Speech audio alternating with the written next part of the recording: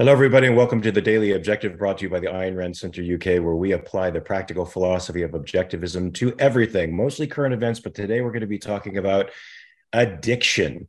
Now, I think the conventional wisdom out there is that addiction is a disease. If you go to a 12-step program, they talk about, say, alcoholism and drug addiction as diseases that you have no will power over. If you read the big book, even in Alcoholics Anonymous, it will refer to alcoholism as an allergy in which certain people have this allergy that I guess commits their body to this disease in a way that other people don't. I have real problems with this issue. I personally do not think that addiction is a disease. I think that's one more way of divorcing yourself from moral agency over your life. That's not to say that addictions don't affect your body, that they can't cause dependencies, and that it can become extremely dangerous to come off of certain addictions that you have, and you have to do it guided by a physician. But namely, that's just dealing with physical discomfort and physical harms that you've caused yourself. Otherwise, to me, an addiction is a bad habit. And a bad habit is oftentimes something you engage in to avoid or evade something. Now that's sort of my overall premise. To question that, to pick it apart, to maybe even tell me I'm wrong. We've got Josh Dixon here, who is a psychologist, so he's trained in this field specifically, and he can help me walk through this issue with addiction. Josh, great to have you on the show. What do you think of this of addiction? Is it a disease? Am I wrong? Well, it's a really good question. I'm going to preface all of this by saying, I started off my first kind of job in this world was as an addictions counselor. So I'm very familiar with 12-step programs, non-12-step programs, into various kinds of interventions. And I will just hand on heart say at the beginning that the most effective programs for addiction by far are 12-step programs. They work, and you can just look at the data on this. They have the longest outcome, the best outcome studies by far. And what I will say is if you treat addiction like a disease, it doesn't have to be called a disease. Maybe you could call it a certain kind of condition. But when it's treated like a disease, you get the best results. And it's often referred to in our circles a bit like diabetes. Now, diabetes can be self-caused, but it does then become a disease that then needs to be treated as a disease. I'm talking about the type of diabetes that comes from Adult onset diabetes from yes, eating exactly, too much. eating too much and so on. And that is definitely a disease. It's chronic. Some people call it a chronic condition or a chronic disease. And I would say that addiction is very similar to that. And that analogy works very well in its treatment. And what we would say to someone is, you are still responsible for treating your diabetes. If you don't take your medicine for that or something like that, you are the one responsible for that. But you have to recognize that it is there and that it needs treating in certain ways. And that's been my experience. Now I hear where you're saying now in the literature of both Alcoholics Anonymous and Narcotics Anonymous, they talk about addiction being a threefold illness. It's spiritual, and that's really the part that's to do with what we would within our context, consciousness and free will. It's all to do with the decisions and your values and the way you go against your values and things like that. That it is also physical, that there is a physical element to addiction, and that there is also a mental aspect to addiction. And when they talk about mental aspect in the literature, what they mean is a particular type of obsessive thinking that seems to go hand in hand with addiction. So that's what I'll say just to begin with. And I think that I probably say quite a few things that probably got your mind ticking. So I'm looking forward to hearing what you have to say or what you might want to discuss out of what I've just said. Now, granted, I'm going to be coming at it from the person who's been in programs and from a person who's pushed people into programs. I had a friend who tried to drink himself to death. He was definitely an alcoholic. I went over to his house after a 5-day binge that he'd had. I hadn't heard from him, so I was concerned for his well-being. I did a welfare check on him. Empty bottles of booze all over the place. He He was it looked like he was going to be on the verge of death, and said that was his intention. I said, you got to get into a program, man. You got to get into a 12-step program. He was an atheist. He said, I can't deal with the God thing. Well, I said, look, your atheism isn't helping you now. And Yeah. and even though they embed a lot of religious ideology in these 12-step programs, the one thing that I think the program gives them is a philosophy, a step-by-step way of dealing with stress that they didn't have before. I found that a lot of the people that I've met in these programs have a couple of characteristics in common. Like you said, there's obsessive thinking going on that they can't seem to get a handle on. There seems to be a bit of a narcissism in the at least they present to me in the way they view the world, and the idea of service helps them step out of that a little bit, see the world around them a little bit, because they're very internally engaged. They're not really externalized. They're reactive to the external environment, but they're not really externalized in the way that we objectivists think that a person should take in their environment. And so the acts of service gets them off of that internal focus and germinating. The steps provide them with an outlook on the world and an active way of approaching the world, as opposed to the disappearing passive way of dealing with feelings that they're crushing and evading through their drug use. What say you to that? Well, I am a big fan of 12-step programs. They are not ideal, but they are predominantly rational. And Yes. or most of it is rational, and it provides what a 12-step program is all about. Fundamentally, is teaching people how to take responsibility for themselves, teaching them how to take responsibility for the decisions for their past and for their future, as well as the present. And it's a full-on program. I mean, step 4, where you're taking a full moral inventory of yourself. This is something that people rarely do. Anyone rarely does in their whole life, and so it gives people a tremendous opportunity to really explore and know themselves and do a lot of introspection. So it's forcing them to be conscious and conscientious about their life in a way that they're using the drug of choice or the addiction of choice to numb that awareness, right? I mean, if I read a book by Stanton Samanow called Inside the Criminal Mind. He had a great deal of success in reducing the recidivism rate of criminals who exploit systems that are all about focusing on their emotions and compassion for them, because his system was about changing their thinking. And it seems like this, by way of a program that hustles in a little bit of religion, is about changing their thinking. It's about changing their orientation to themselves, making them more conscious of their own feelings and their relationship to the world. Well, all of that's true. And they often talk about their stinking thinking that needs to be fixed. And they often talk about, when people say, oh, it's a brainwashing cult, and they'll often say, well, actually, I need my brain to be washed. That's one of the most important things. That's one of the things I've never done. The religious angle is, in my mind, unfortunate, but what it came from some predominantly more religious types in the 1930s in Ohio, who had been very influenced by the Oxford group that had 5 steps. So when they first were formulating it, they wanted it to be like, they wanted to talk about God, and then loads of people reacted against this and said, well, it has to be the God of your understanding, and that can be anything you like. So a lot of atheists will, I don't have much truck with people who say, I have a problem with the God thing, because if you actually turn up and you go and you read the literature, it's not a God in terms of the God of religion. It's basically saying not yourself. And there's actually there's something I found online, Leonard Peikoff talking about AA, and Ayn Rand even writes a little bit about AA in Philosophy, The Unknown Ideal. I don't know if you remember that, but she talks about how Alcoholics Anonymous is based basically on the Serenity Prayer and how much respect she has for the Serenity Prayer. Yes, that's a great prayer. Yeah, it's the beginning part of the prayer is great. If you read the whole prayer, it's a very that's the only part I know from all the programs that I've visited. Exactly. Yeah. But it's a great prayer because it's all about reality and being tied to reality, and how you must accept reality as the fundamental. So 12-step programs, the service element is interesting because it's basically a program basically a program about win-win. It's if I reach out to help you, I feel better. So, and the whole program was founded upon this principle that when A reaches out to B, A gets better.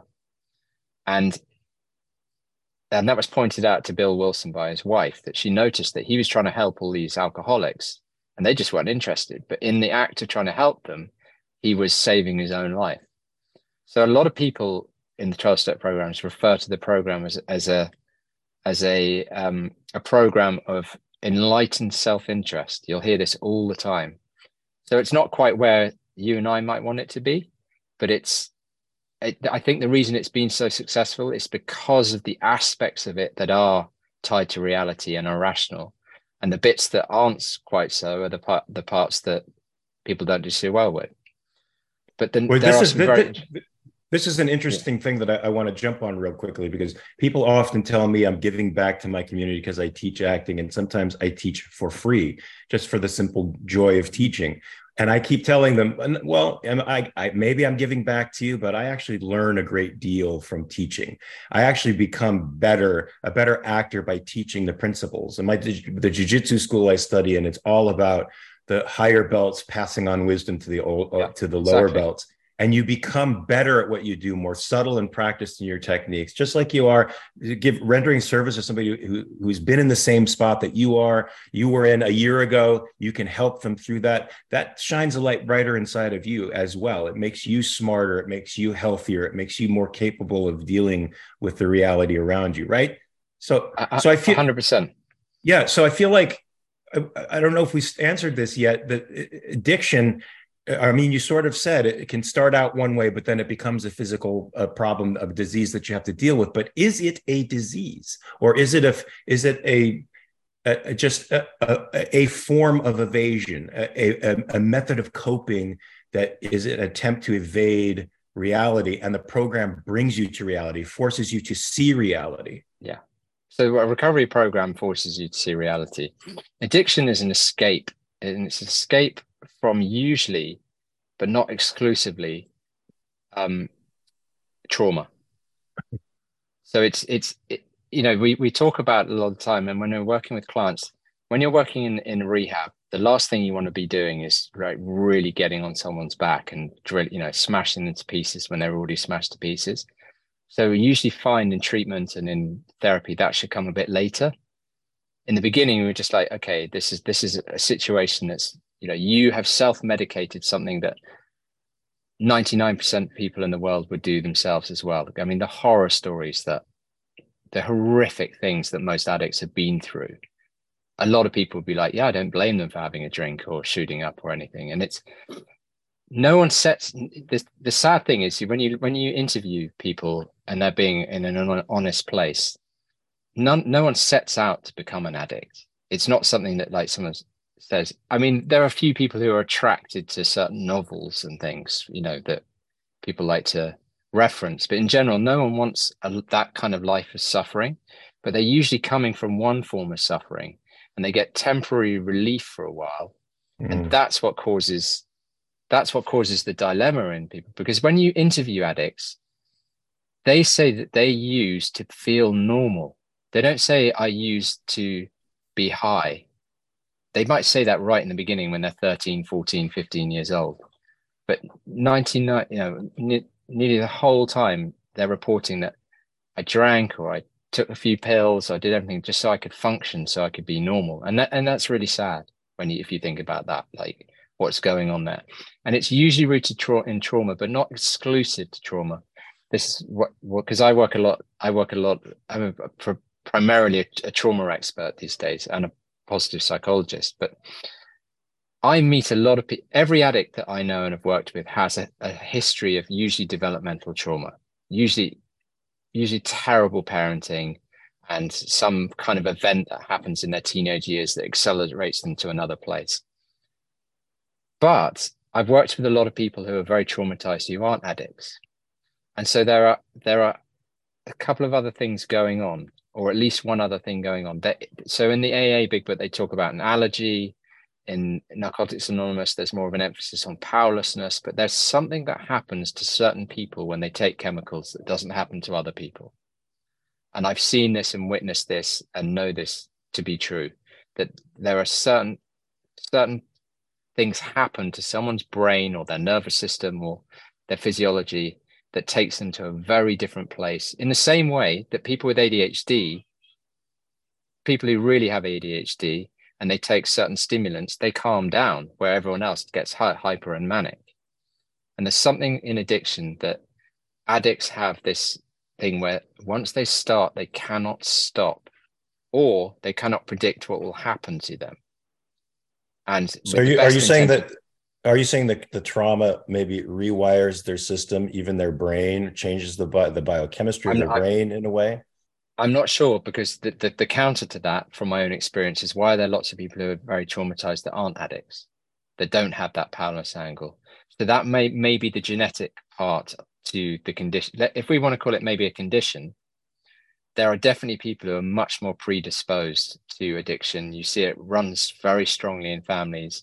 And a lot of I know they're correlation studies, but the studies of identical twins separated at birth is quite staggering how many identical twins, if one is alcoholic, the other is alcoholic. There definitely seems to be a strong, and what it is it's not, I don't believe that it's not that there's a gene that says, hey, Mark is going to smash himself to pieces with alcohol. It may be a gene that predisposes you to some form of depression or something like that. That means, because all addicts talk about having this hole in their soul, and that they've had that hole in their soul way before they picked up drugs or alcohol, going all the way back to 5, 6, 7. Now, in the old days, they would have thought that was probably some spiritual, quasi-religious reason for that.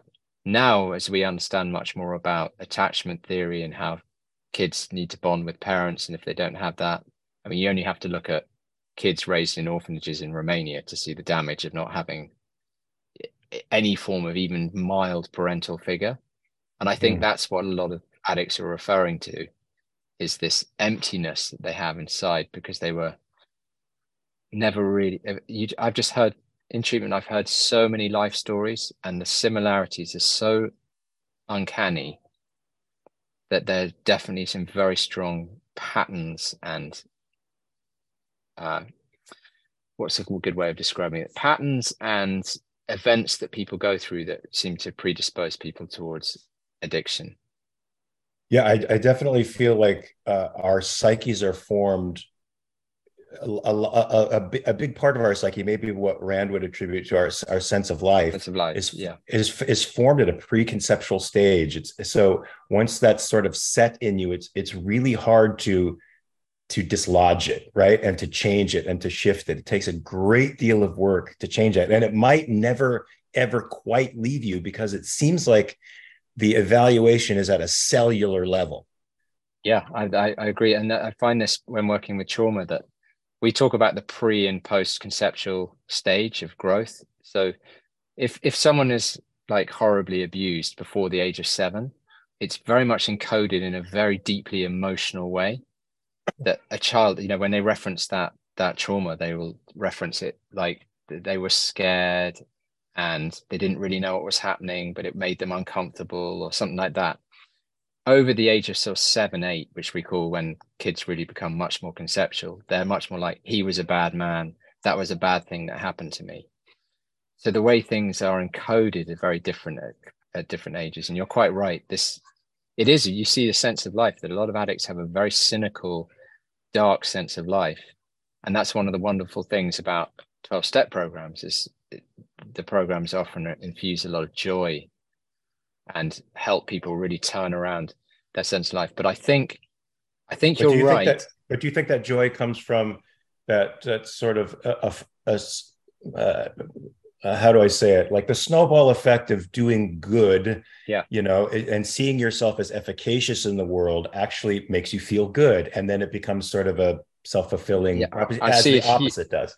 Yeah. I see this all the time, particularly around service, that what service in 12-step programs does is it really improves people's self-esteem. Because as we know, self-esteem asks 2 questions of you. Am I able and am I worthy? And a lot of addicts aren't able. They have no skills really, except hustling and maybe being charming and having the gift of the gab and all those sorts of things.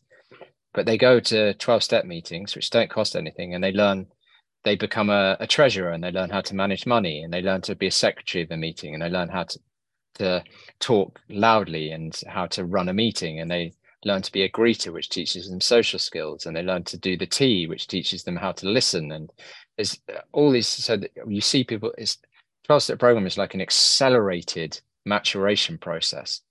Yeah. That's why you really see people, if they work it, do really well. But I know we've ended up talking much more about recovery than actual addiction itself. But I would say there are three causes, whether we want to call it a disease or a condition, or I spoke about this with Ben Bayer once. He said, isn't addiction just a habit? I said, well, it is, but we have different words for different extremities. We have frustration, we have anger, and we have rage. We use different words for different extremes of a similar emotional response. And I think addiction is a form of habit that has gone to a level where it's just pure compulsion. And that's why we need residential places to break that off. So it had to start off as something that relieved the anxiety or stress for a time. Yeah. That became sort of the positive feedback, and then it just progresses and it cascades and becomes, it becomes more prominent in somebody's life until it's the whole thing. Yeah, exactly. This is what we see. And that's what when people talk about this concept of powerlessness, the powerlessness has two kind of meanings. One is that when I pick up, I can't stop. And the other one is that I seem to be, without some kind of program, I seem to be powerless at stopping that progression or that cascade from happening. Yeah, that's interesting. The concept of powerlessness and how effective it is in actually endowing the addicted person with power. I mean, we don't have much time, but can you talk about that a little bit? Because it seems paradoxical to me. Yeah, I mean, it sounds paradoxical, but one way we say is I become empowered when I admit my powerlessness. So you're admitting. So it's sort of a Marcus Aurelius, a Stoic, it's objectivist sort of concept. I think where the two cross is like, I'm concerned about what I can deal with, and I leave alone what I can't deal with. I know I'm powerless over some things, and I know I have power in certain arenas, and I have to distinguish between the two things. 100%. That's exactly it. And what you're talking about with powerlessness around addiction is that when I touch mood altering chemicals, all bets go, like I think Nils Lofgren, the musician, once said, my powerlessness, every time I end up in handcuffs, it's like, no matter what I try and do, I end up in this situation. That's why I don't do it. And it's like, and I like the way certain people in programs will say things like, why don't you just have a drink? Why don't you just have a drink? And they said, because I don't like who I become when I drink, or I don't like the consequences of that. I can't predict what will happen if I pick up, and it's not worth it. I value my life too much to do that. Oh, that's a beautiful thing. I remember I did a full genetic test, and apparently I have a gene that is associated with overeating. And I see that as a potential that I don't have to actualize. It's there. It may increase my cravings. It may make me want to eat more than I should, but I still have moral agency to act for my long-term interests. So I don't have to actualize that potential. And I like that somebody in the program sees it in similar terms. I don't like the person I become. That's a potential and that I don't want to actualize. Or it was a reality that I don't want to go back to as well. That's usually, I'd say that's almost a better way of looking at it. I know they have. Go ahead. Sorry. I was just going to say, just like the model that I like that explains addiction and where it comes from is that there are three main causes. There's the antecedent cause, which is a genetic predisposition, like you're talking about, but it doesn't mean that you become the predisposition. Trauma, that's kind of like what we call the contributory cause, something that fires off the need for mood alteration to a new level. And it's usually actually with teenagers, parents getting divorced is a big one. And then exposure. So exposure is the bit. Do you remember in the 80s, Just Say No? Yeah. This belief that drug dealers were at the school gates giving everyone, it's complete nonsense. But the exposure is just what you're being exposed to. So it's like in rehab, why are the older people usually alcoholics and the younger ones polyaddicts? Well, it's just the exposure, what was around at the time. But that's the least effective area to focus on. And a lot of those programs, those government programs, always just focused on the exposure element without looking at the other much more significant causes, which Of course, just, of, of course they did, you know, like of Nancy course, the Reagan government just saying, the yeah, government shouldn't be in that realm because they simply do not that's it. have the sophistication to be able to deal with it. We have to wrap up. Josh, there's so much we could talk about on this topic. It's very fascinating to me. I'd love to even talk more about rational recovery, how objectivism can play a part in the recovery of an addict, with the spiritual components of objectivism that help people deal with issues Yeah. just like this. Because I think that's very important. Because I think the philosophy should play a very big part in a person's recovery. I just have a couple of super chats here to read. Robert Can I Nacier. just say one really quick thing about Yes. genetics that I've learned, and Yep. about predisposition? Yes. I have identical twin girls.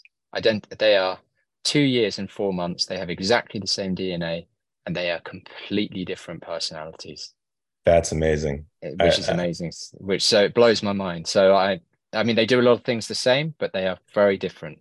So this idea that the genes determines everything is just not true, from my own experience of my daughters. I agree too. I think that's a healthy way to look at it. There are potential that doesn't have to be actualized. Yeah. Your behavior can determine, could push that floor, that ceiling, a lot of different directions if you take it into your hands. So Robert Nacier for $5 is definitely it's definitely about definitions. But Mark is wise to make the distinction: difficult to stop change versus impossible to stop without intervention. But I think, Josh, you made a very good point about certain thresholds that you pass, where it becomes a disease and perhaps intervention is necessary because it's so intermingled with physical issues that it's almost impossible to come off of it without the intervention or a doctor's assistant. Wes Stewart for $10 says, fascinating conversation. Thanks. Yeah. Upcoming shows, folks, 6 p.m. UK time, the reality show on cancel culture of GB News. At 10 p.m. UK time, Life on Earth with Robert and Amy Nacier on Do They Want to Live? Jonathan Honig with 99 cents. Thank you, sir. Kiana Pellegrino for $1. Thank you. Josh, it was very enlightening talking to you. We have to split because we have another show coming up in exactly 2 minutes. But I'd like to review this topic again and take it a little further with objectivism if you'd like to do that. That'd be great, and really good to see you and good to be back on the show. Great to see you. Okay. Peace. Take care.